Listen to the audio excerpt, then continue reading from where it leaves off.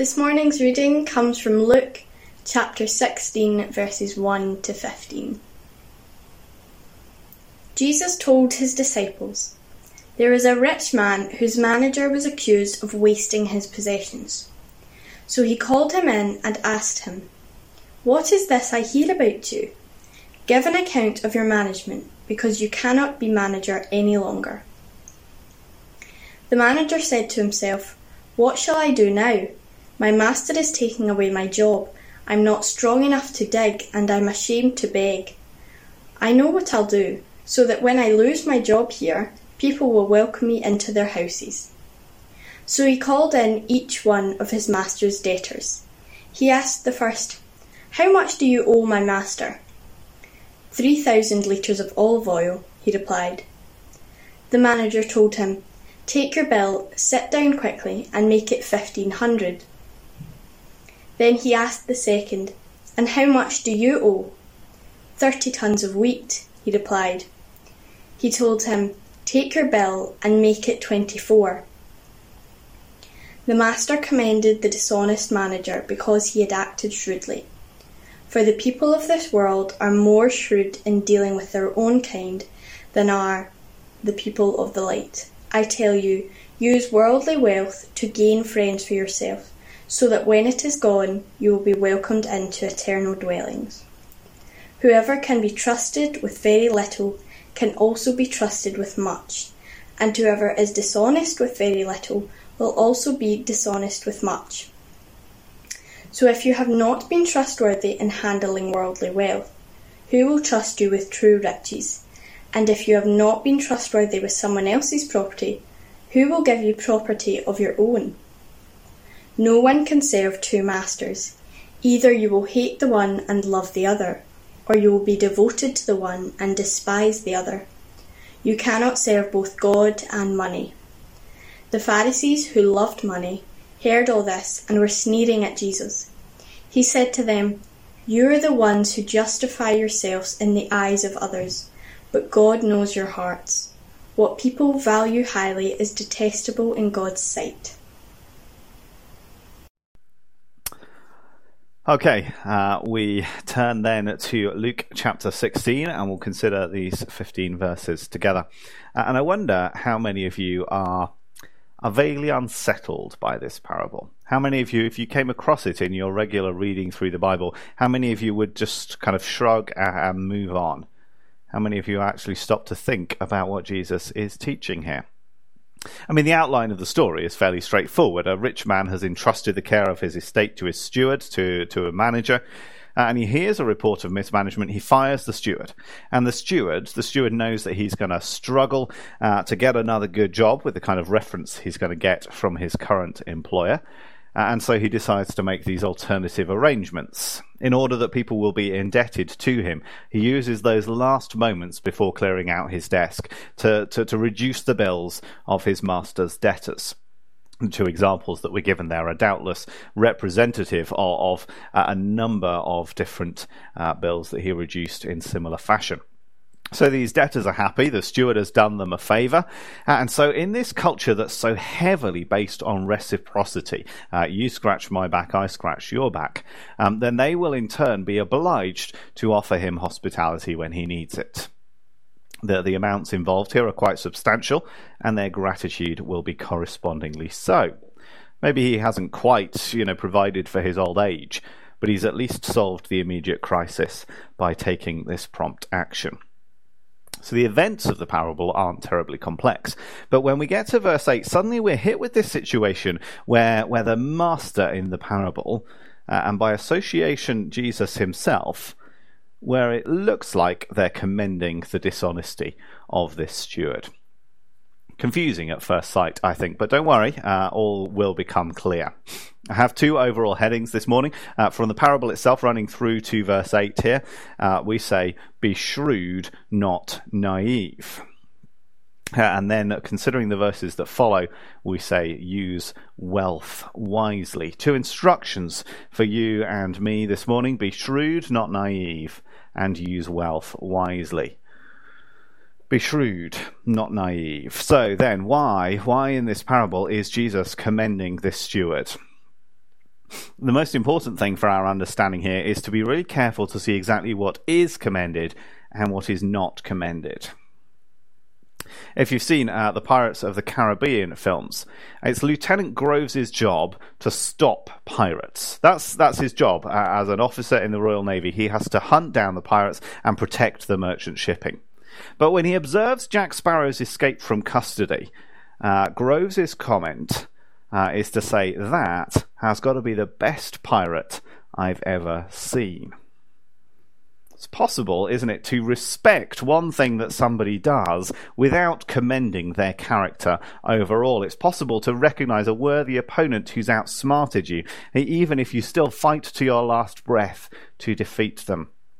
In this case, it's possible to acknowledge the shrewdness, the wisdom even, of recognizing an opportunity and seizing it, the cleverness of thinking your way out of a tricky situation, the wisdom of making provision for the future. It's possible to recognize that.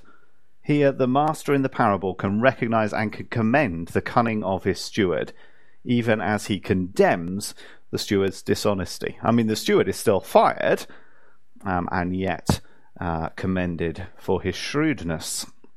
As one commentator puts it, there is a world of difference between saying, I applaud the dishonest steward because he acted cleverly, and I applaud the clever steward because he acted dishonestly. The cleverness is applauded, not the dishonesty.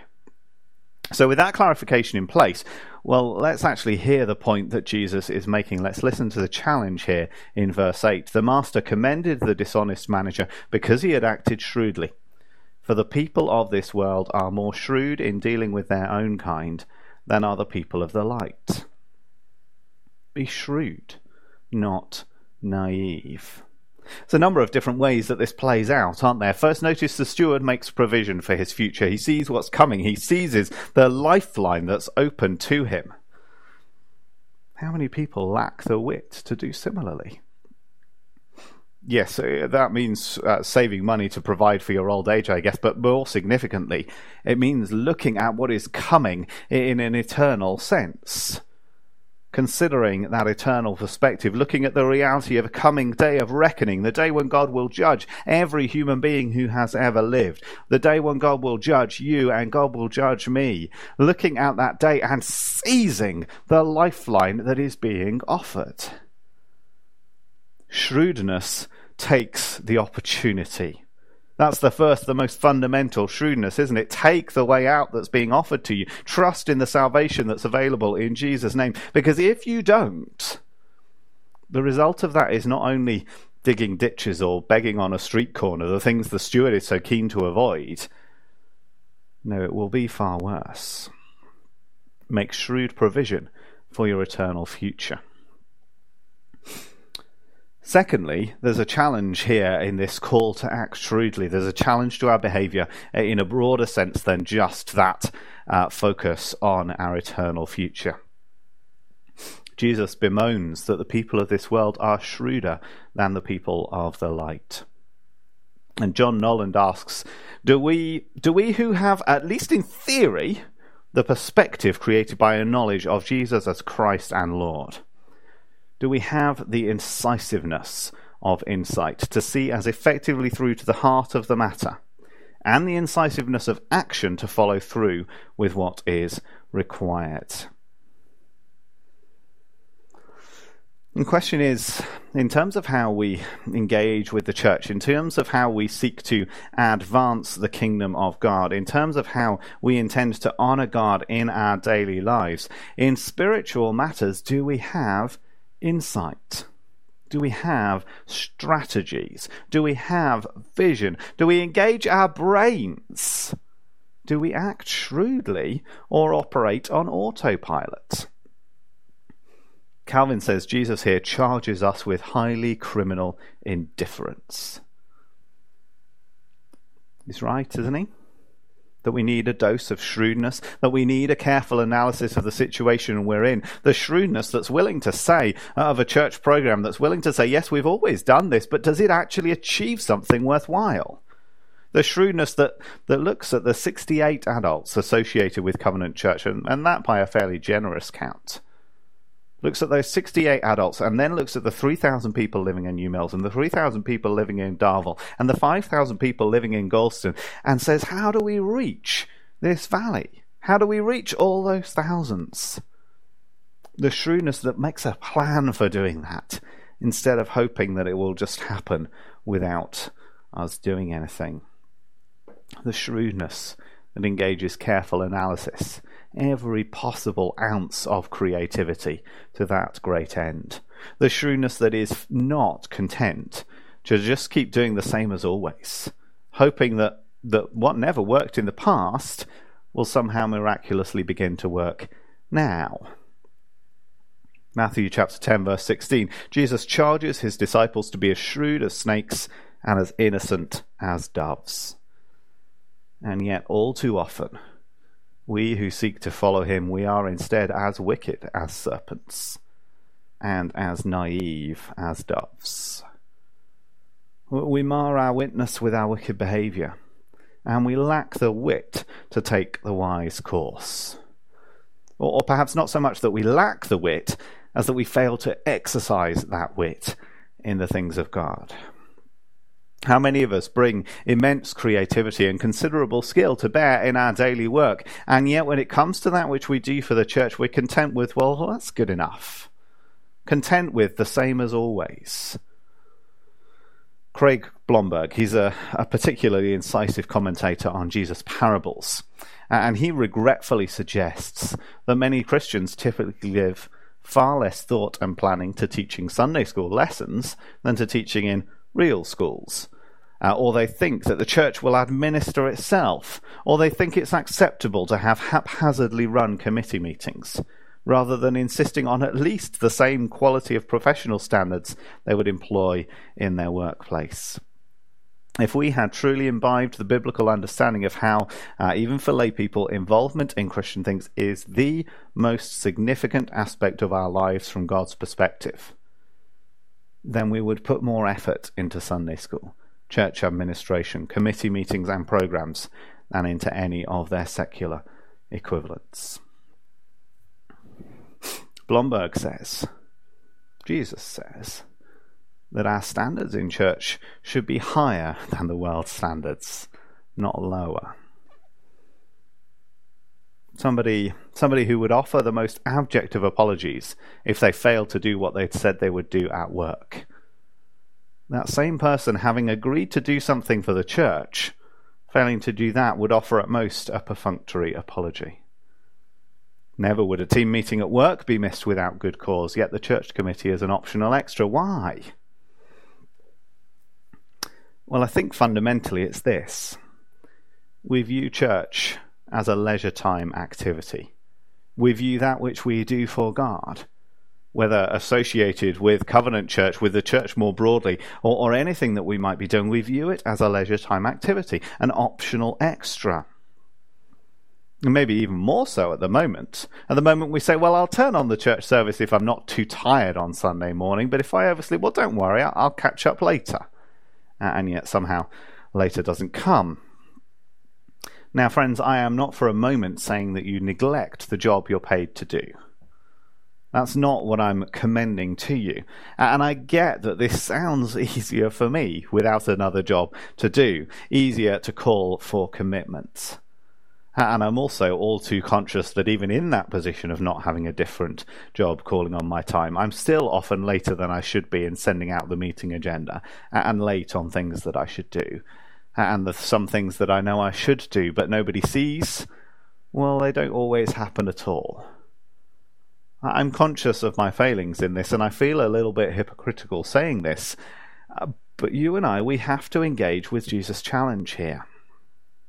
Will you be shrewd in your dealings? Will you devote yourself to the things of God with a higher priority than any other matter? Will we give God our very best in our time and our effort? Friends, we must be shrewd, not naive. Secondly, then, these verses charge us to use wealth wisely. And again, we have perhaps a confusing statement in this section in verse 9. I tell you, use worldly wealth to gain friends for yourself, so that when it is gone, you will be welcomed into eternal dwellings. First, don't be thrown off by the phrase worldly wealth. Other translations, unrighteous wealth. The phrase here isn't particularly talking about money as an unrighteous thing per se. It's not talking about the proceeds of criminal activity. This is just a common phrase to refer to money in general. So don't get hung up on that. But even with that out of the way, it still sort of sounds like Jesus is telling us to buy our way into heaven, doesn't it?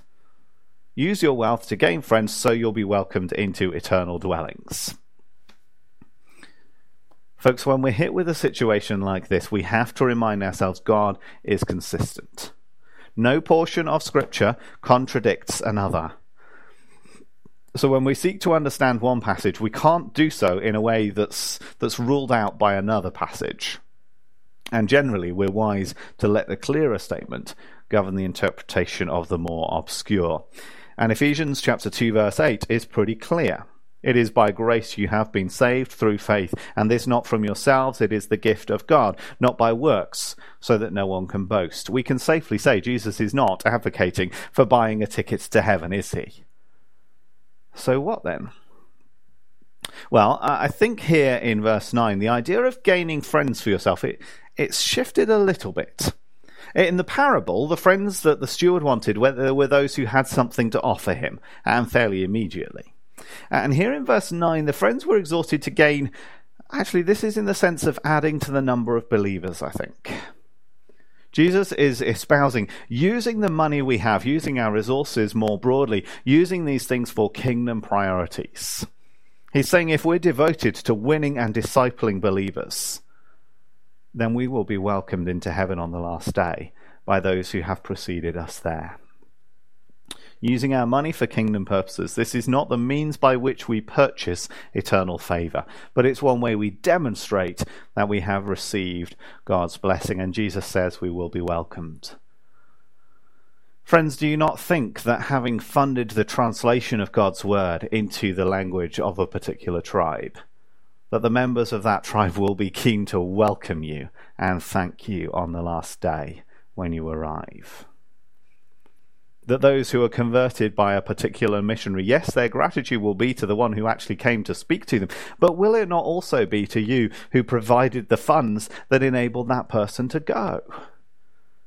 And that's not just about missionaries in a far-off land. It can be much closer to home as well, can't it?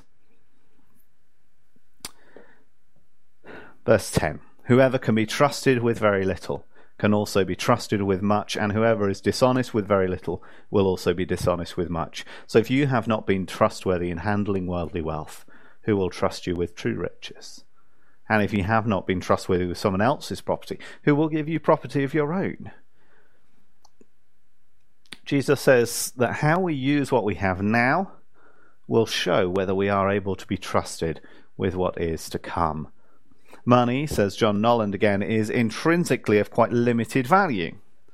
But when handled in this way, it can lead on to its replacement by a really valuable form of currency that will no longer simply be a trust, but will be properly one's own possession.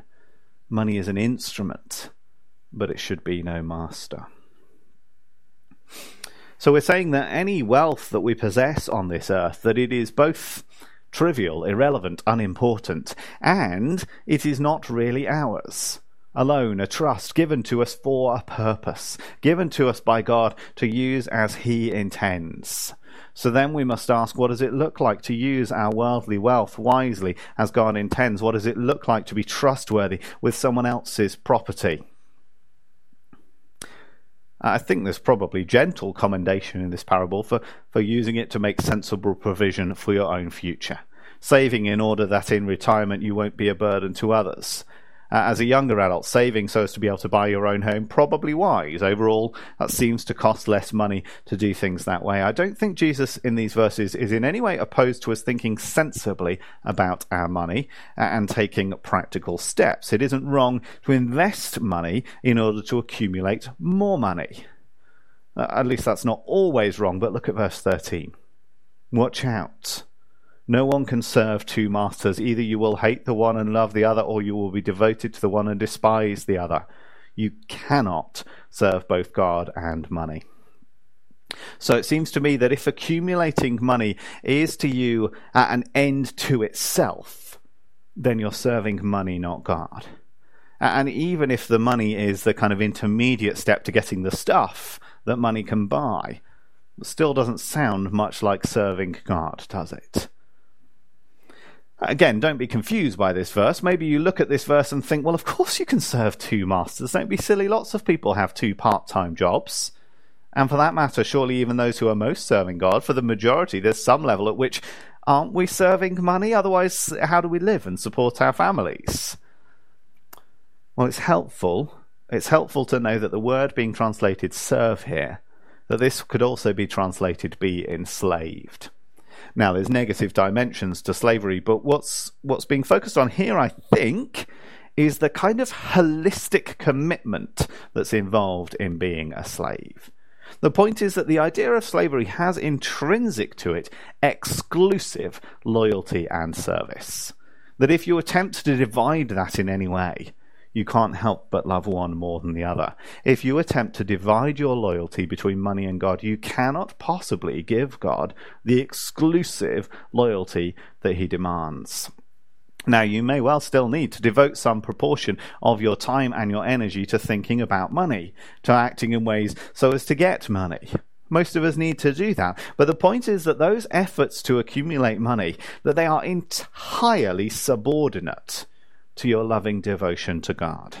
You earn money because God tells you to, not because money is your master.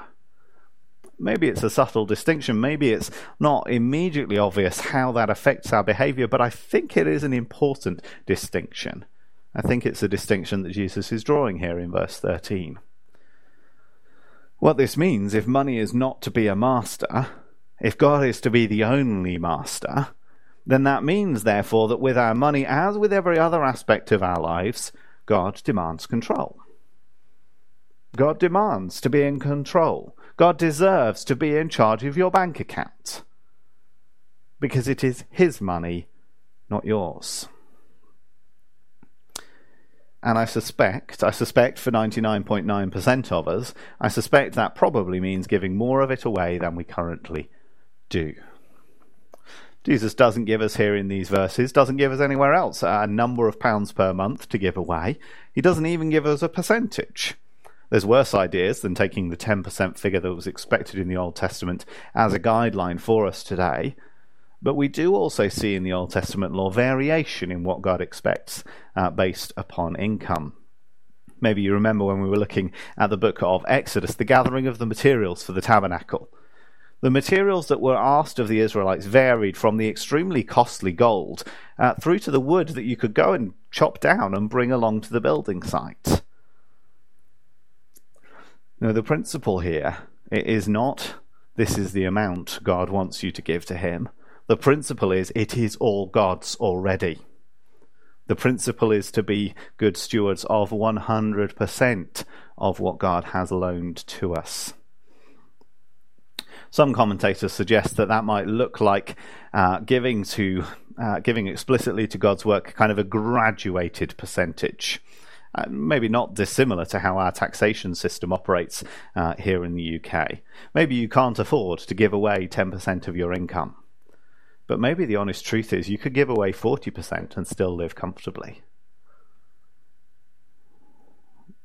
Friends, I do not know the details of your finances. But what I do know is that Jesus' words here are a challenge to us. A challenge to consider which is the higher priority.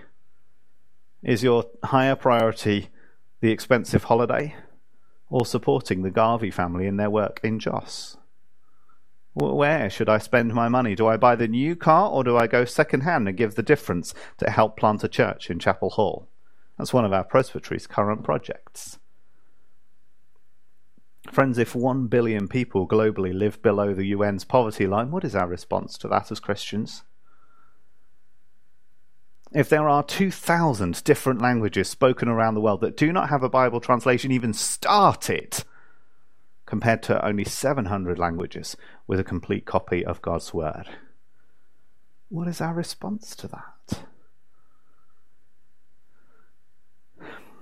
So what have you done with the money that you didn't spend last year going out to eat in restaurants?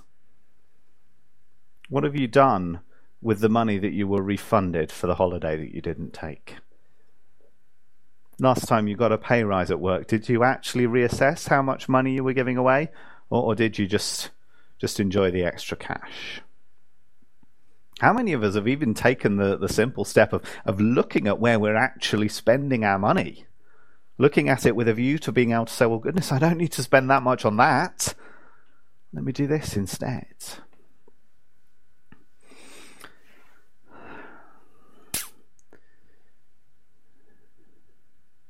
If you're spending more on various different entertainment subscriptions in a month, Netflix and Disney Plus and whatever, if you're spending more on that than you are giving to the church, I'm pretty confident that your priorities are at odds with what Jesus says here. If your annual holiday budget is larger than your annual giving budget, I'm pretty sure you should take a hard look at that situation. Folks, it's never comfortable to speak about money. We've trained ourselves as a society that we just don't do that.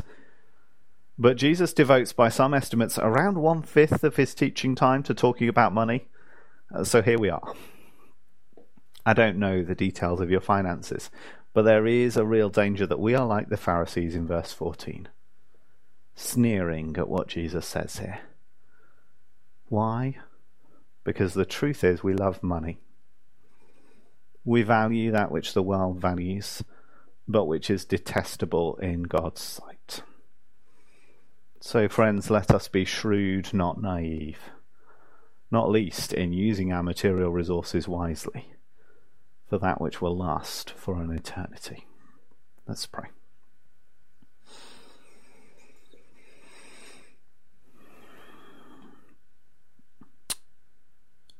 Lord Jesus, give us soft hearts. Give us hearts that are willing to be affected by what you say in your word.